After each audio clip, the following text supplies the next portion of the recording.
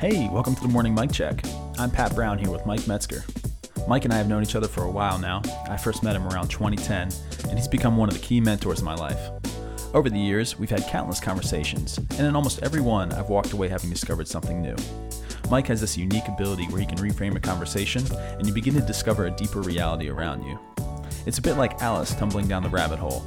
I'm releasing these conversations as an invitation to follow me as I go down that rabbit hole.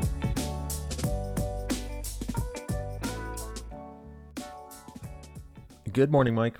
Good morning. How are you doing? I'm feeling alive. The coffee is slowly setting in. It's pretty great. How are you? I feel alive. Sounds like a Peter Frampton song. I can't put my finger on it right now, but of course Peter wouldn't want me to put a finger on it anyway. So here we're fine.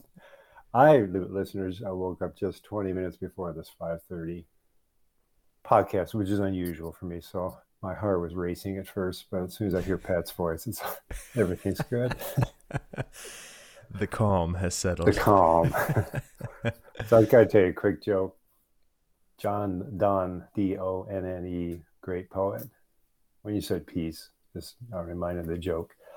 John Donne was a great poet, but he was also broke most of his life. So for a while, he took work as an Anglican preacher. Apparently, he wasn't very good.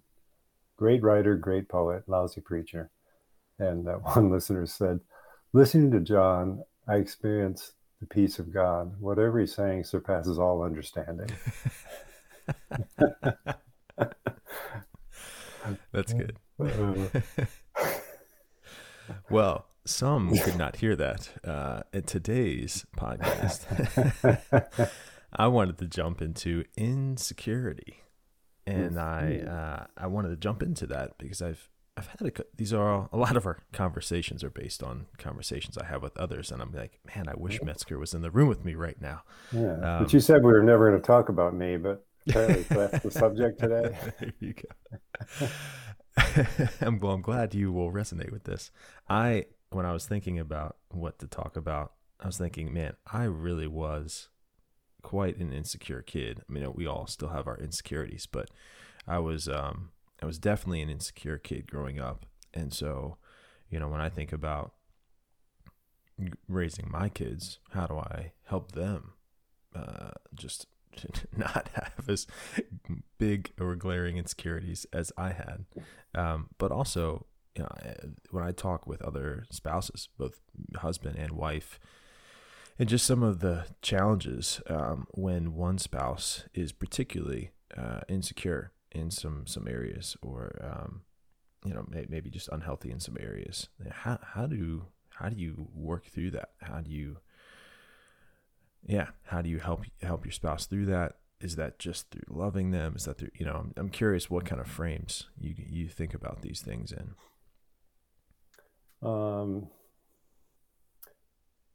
Boy.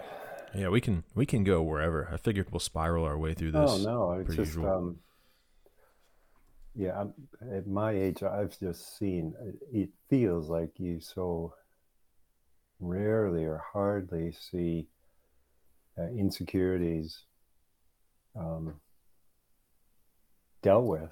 That is, you move toward security, and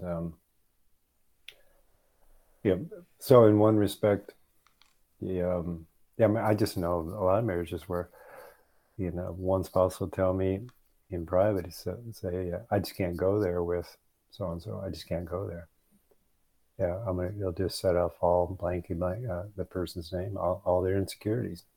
And so, many times your best thing to do is pray.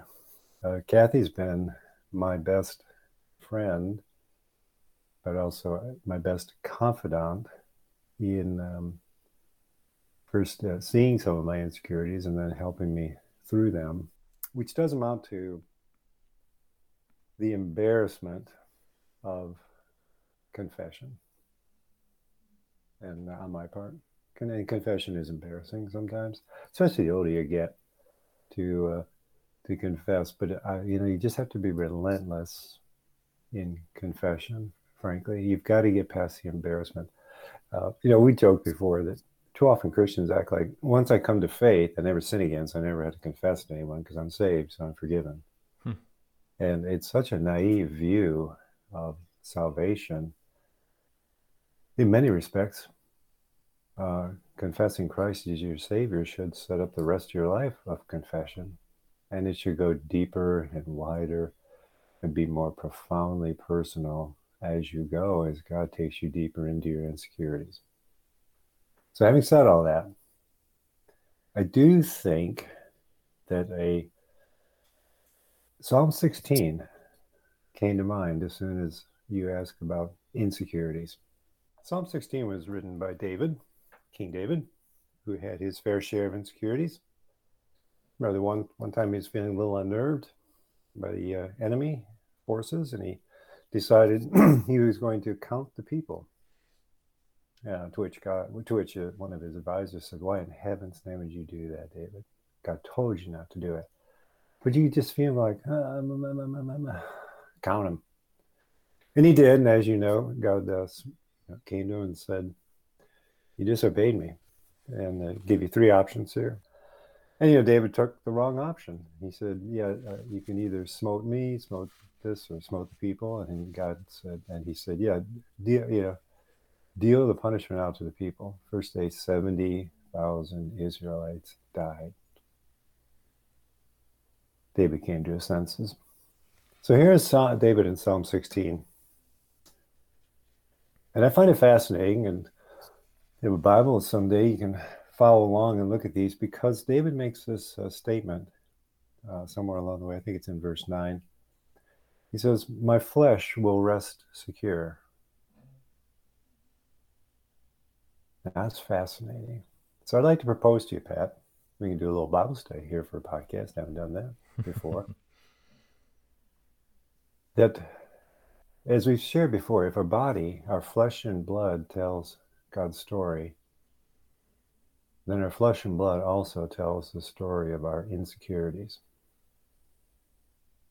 And it can tell the story of being secure. And I think that this psalm unpacks some of that. So in the beginning of the psalm, here's the important thing to notice. David writes that he will not take on the idols of other people around him. And I will not pour out libations of blood to such gods or take their names on my lips. Libations, as you just think, it's good drink. And pouring that out is sort of as Paul would write later on, we're to pour out our lives, we're to lay our lives down on the altar of sacrifice, where the blood of Christ is often depicted as a sarcophagus, the altar. And we're to do the same thing, pour out our lives as a libation. But that indicates you've made something an idol. Now here's the best definition of an idol I ever heard, and I think it has to do with insecurity. An idol is anyone or anything other than God who you make ultimately responsible for your sense of well-being. Let me say that again. An idol is anyone or anything other than God himself that you make ultimately responsible for your sense of well-being.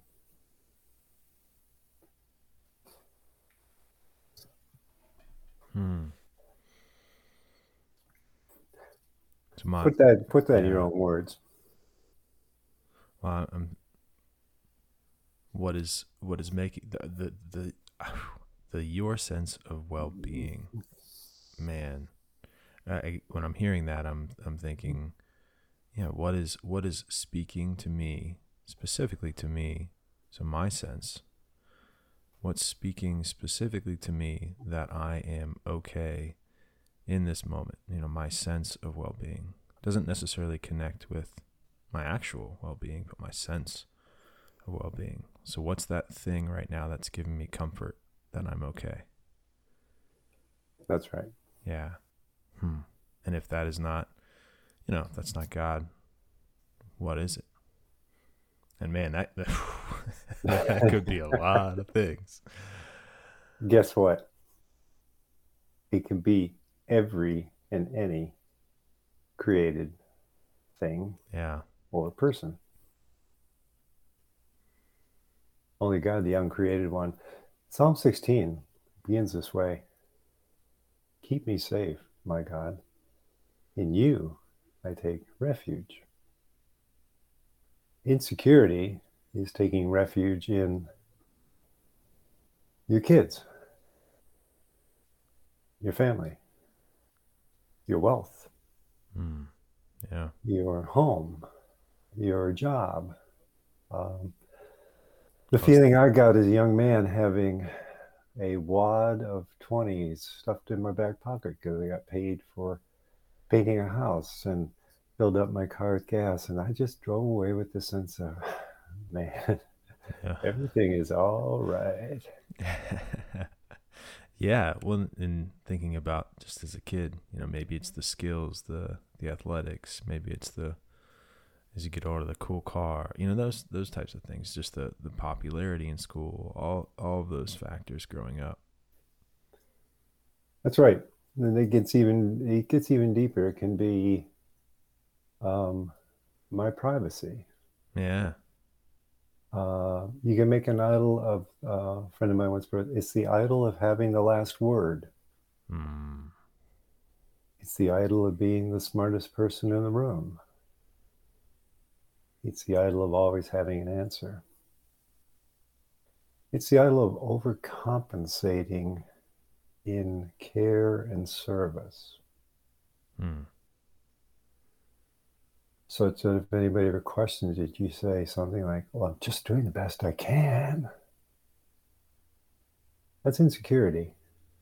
And it's the insecurity because the image of God in you, the likeness of God that is never entirely erased in fallen people. It's marred and mangled, but not erased. It's trying to whisper, that's an idol. You are taking refuge in my body is none of your business. My body. My life is none of your damn business. It's my life. I am the captain of my ship. I am the captain of my soul, as Invictus says. You can be the idol of, well, you get the picture. Listeners, if you just stop in wherever you are, and well, not if you're driving, keep driving, but you look around, and everything and anything you're seeing can be an idol.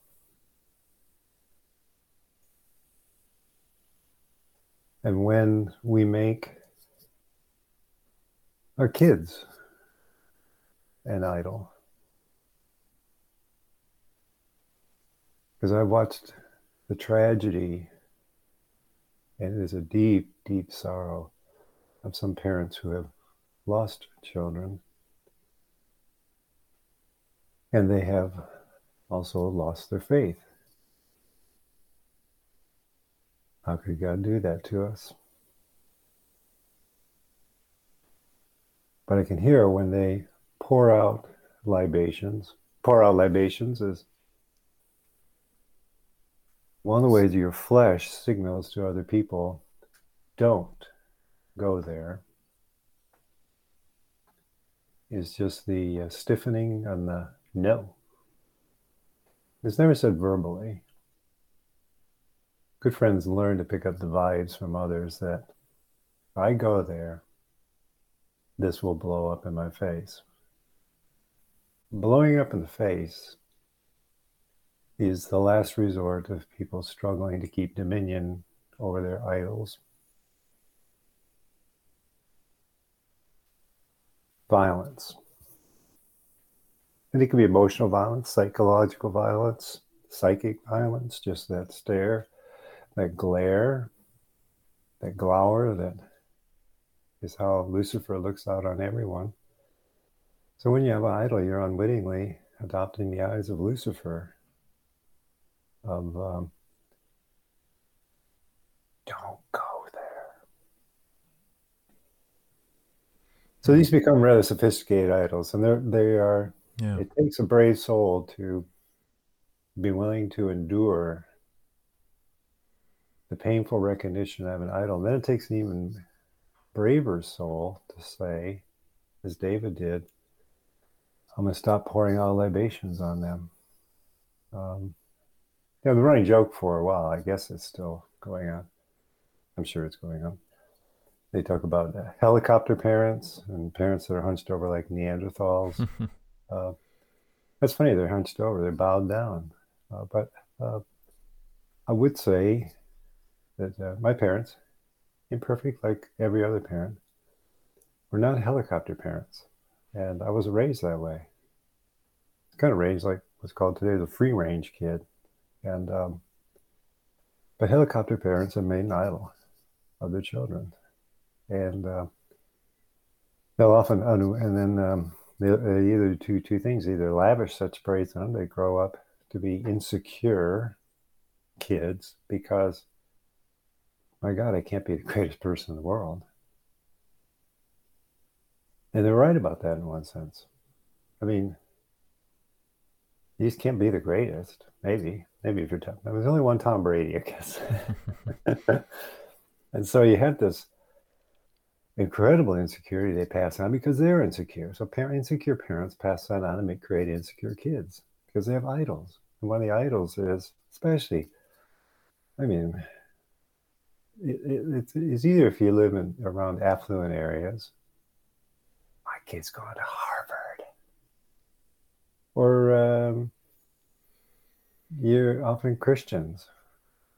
Yeah, my kid's the smartest kid, or my kid's just awesome, and careful there. God assigns the word awesome. Scripture assigns it to God for two reasons.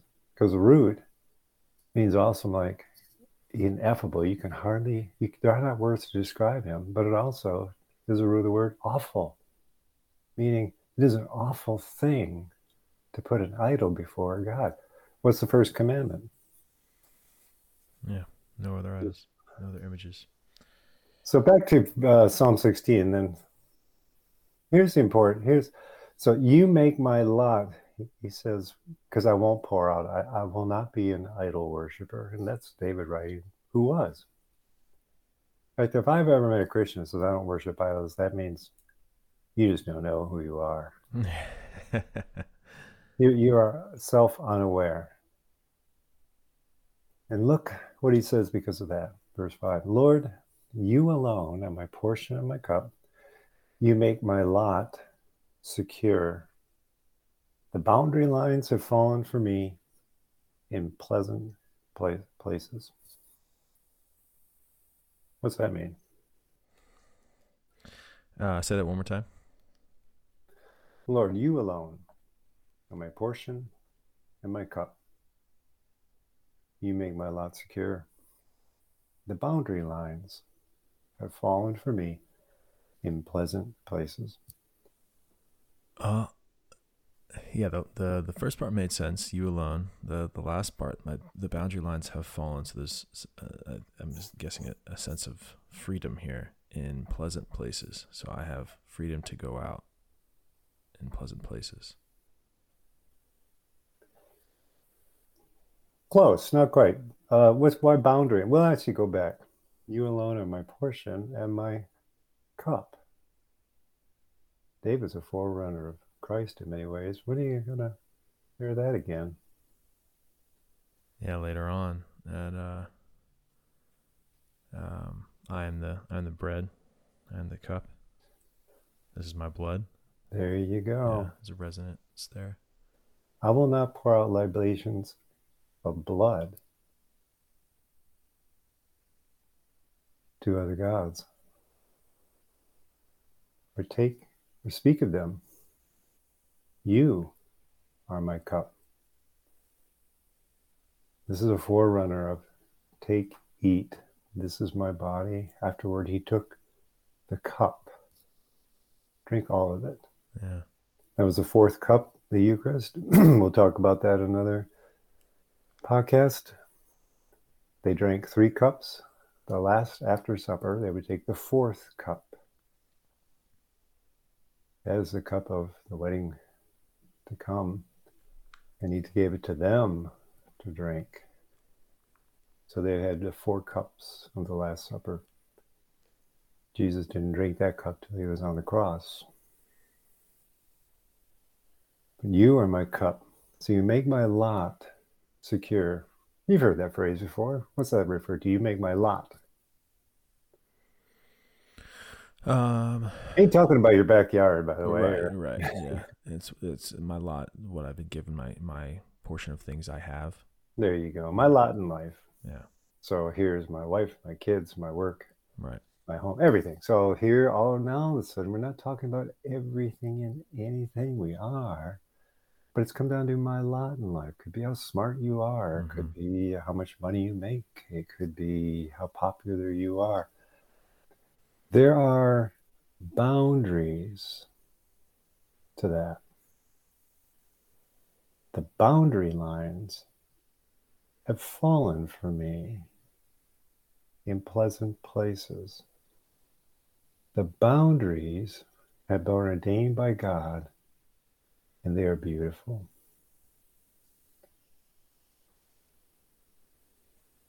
They're pleasant.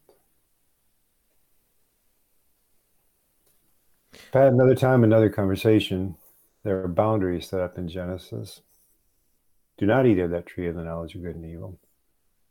And it's been recognized for a long time, we're made in the image of God. The likeness of God requires staying within the boundaries that God has ordained for life. Like, let the marriage bed be undefiled. You shall have no other gods before me. Those are boundary lines. The boundary lines have fallen for me. That means God has ordained these boundaries. Like, here's where I work, and I don't make as much as most of my friends. Here are my children. Gosh, they're not all going to Harvard and Yale. So that's speaking to the boundaries appearing, not necessarily the boundaries going away. Is that what you're saying? That's right. That's right. Transgressing those boundaries is making an idol of them. Now that your children, whose children are they? They're God's. How many people you actually believe that? Right. They're a gift from God.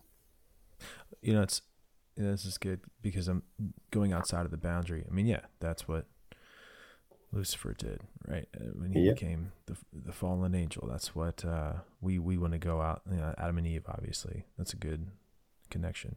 So that's what we want to do. God's given us this lot in life, and we want to go outside of it. We want more. We want it to be different, and our insecurity is this all I have? Is this all I am? I want more. Yeah. Wow. There's a reason Paul wrote, godliness is a means of great gain. What did he say next? When accompanied by contentment. Yeah, we've talked about that before. One of the great tragedies of modern life is modern advertising, which continually has it doesn't exist if it doesn't create one emotion. Discontentment. That's right. Yeah. Dad, come it, they got a 6-burner gas oven stove. How in hell can we cook on a 4-burner? What are we, peasants? I can't cook in this kitchen. Then I just go, I almost wish I could take the Christian community and we pack them off on a junket to Ukraine. Just to say, Listen, I'm not here to guilt trip you.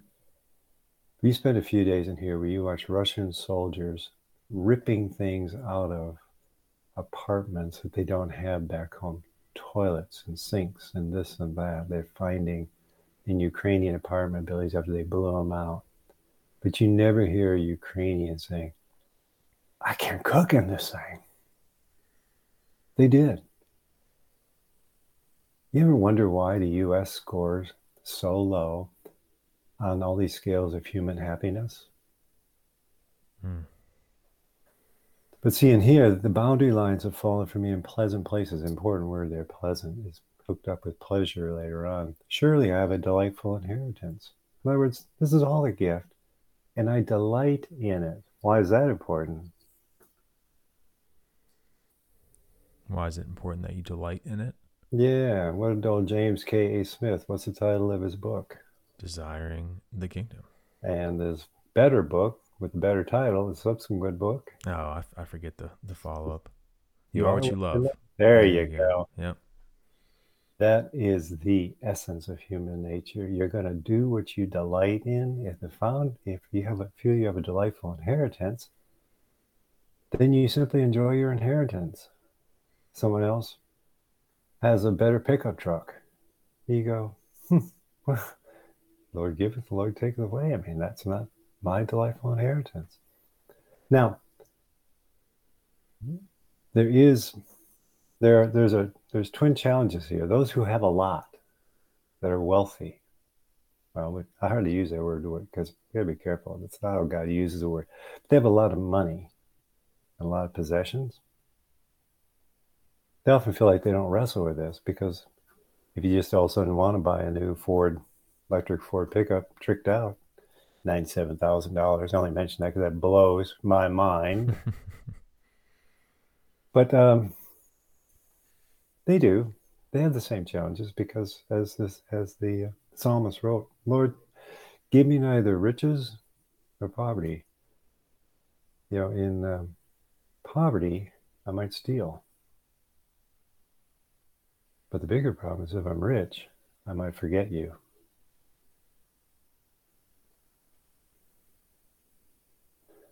And so, people who have a big inheritance don't get a pass on this. The boundary lines have fallen for me in pleasant places. You have to remember, David lost his inheritance because of his tryst with Bathsheba, and then afterward, the murder of her husband. That kingdom would be split. His inheritance. He darn near destroyed it. He did set it up for eventually 10 of the 12 tribes would be lost to history. And so as the psalm goes on, I'll praise the Lord, keep my eyes with him at my right hand. I will not be shaken. Put another word, with him at my right hand, I won't be insecure. Why the right hand? What's that all about? Isn't that the hand of strength? It's like in the Bible that you read throughout, it's often referring to God's right hand. Mm-hmm. Good. And who sitteth at the right hand this morning? Christ does. Do we really believe that? And here's again where I was with a young man yesterday morning, and he was telling me about the last year coming into this new, profound, earth-shattering awareness of Jesus, our bridegroom, that he's married to Jesus. Just blows his mind. So here's our bridegroom in your right hand. Now, at the very end of Psalm 16, it says this: you fill me with joy in your presence, with eternal pleasures at your right hand.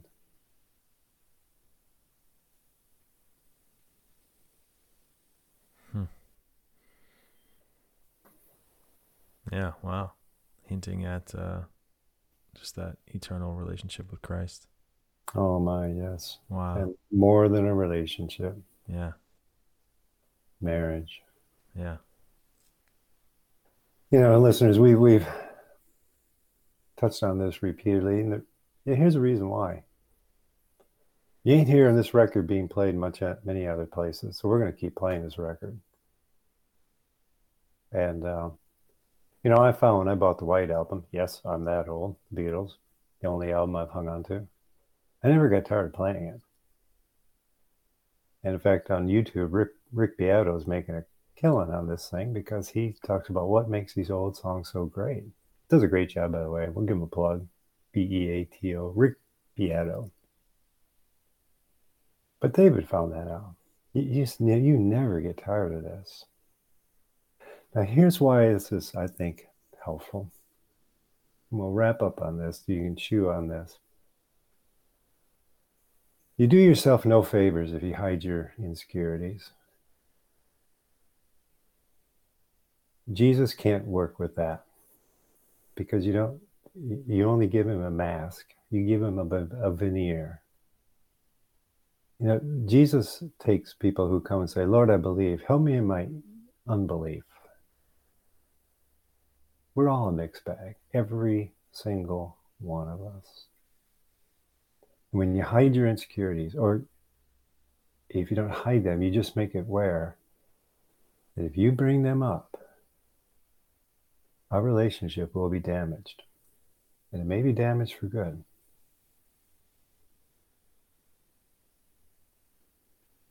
So if you recognize that insecurities are because you have made something an idol. And remember the story of the idol Ashdod. And the people who worshipped Ashdod one night during the night, God knocked it over. You always tell them idol because they woke up the next morning and scrambled to put it back up. Nobody likes to have their idol knocked over. But an idol is a false god.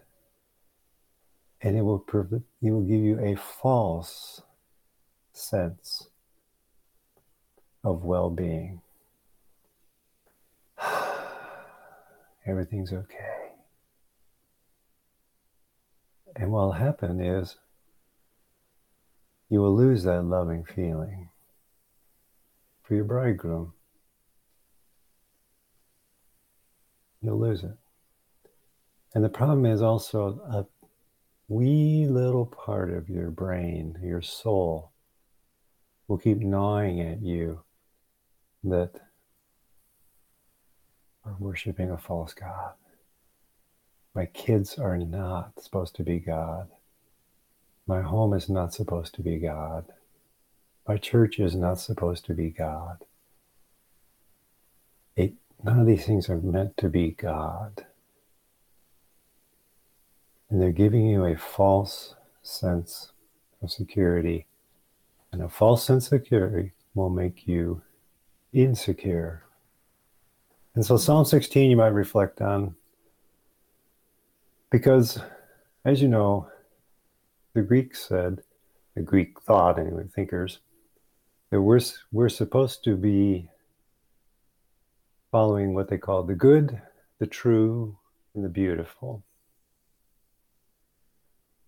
But many later philosophers understood the Greeks got that backwards. Because at the end of the day, what you find to be beautiful or pleasurable or what you delight in will determine what you then feel is good, and then will determine what you feel is true. So if you, and the reason we do that, by the way, is we're made in God's image. Psalm 115:3, our God is in the heavens. He does whatever he delights in. So I urge you, listeners, get the ordering of your delights right. Because if you delight, for example, in your children, so much so you made them an idol, then subconsciously you're going to begin to feel that is good, and God approves of it. And then lastly, it's true. Then you'll have reversed it. The good, the true, the beautiful, to the way human nature actually works.